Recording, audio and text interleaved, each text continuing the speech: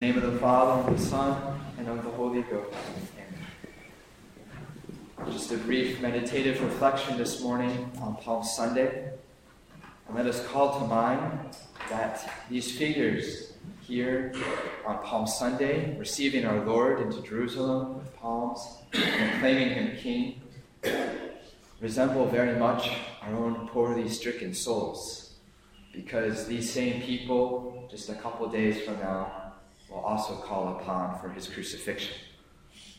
And we too, in moments of fervor and joy and consolation, how easy it is for us to recognize as Christ as our King. And then we fall, our imperfections remain, our bad habits persist, and we crucify our Lord.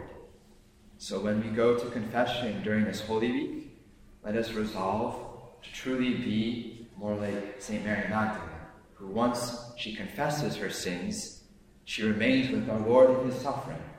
And she is there for the cross, and rather than mocking his death, rather than wagging her head like the scribes in today's gospel, she is there as a source of consolation, a repentant sinner there at the foot of the cross.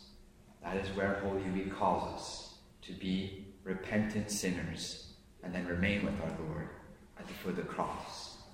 And to motivate us to that holy resolution, look briefly upon the countless moments of mercy in our Lord's passion. Look at our Lord's glance upon St. Peter just after St. Peter denies him 3 times.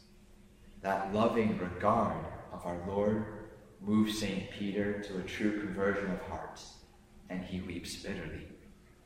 Or look at the mercy of our Lord on the way of his cross, comforting the weeping women of Jerusalem. He thinks not of himself, but offers comfort even in the moment that he's bearing the cross. Or look or listen to the sweet, merciful words of our Lord, even at the very moment the criminals are digging the nails into his palms and feet. He cries out to his Father, Lord, have mercy on them, for they know not what they do. And his acts of mercy are not done. Even hanging on that cross, losing his life, being drained of his blood, he turns and offers that sweet regard once again to the good thief and promises him that very day paradise.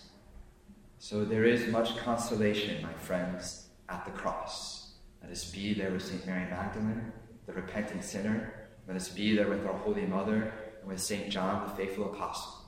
And we too will be the recipients of those sweet regards of our Master and those sweet words of our Savior. Amen. In the name of the Father, and of the Son, and of the Holy Ghost. Amen.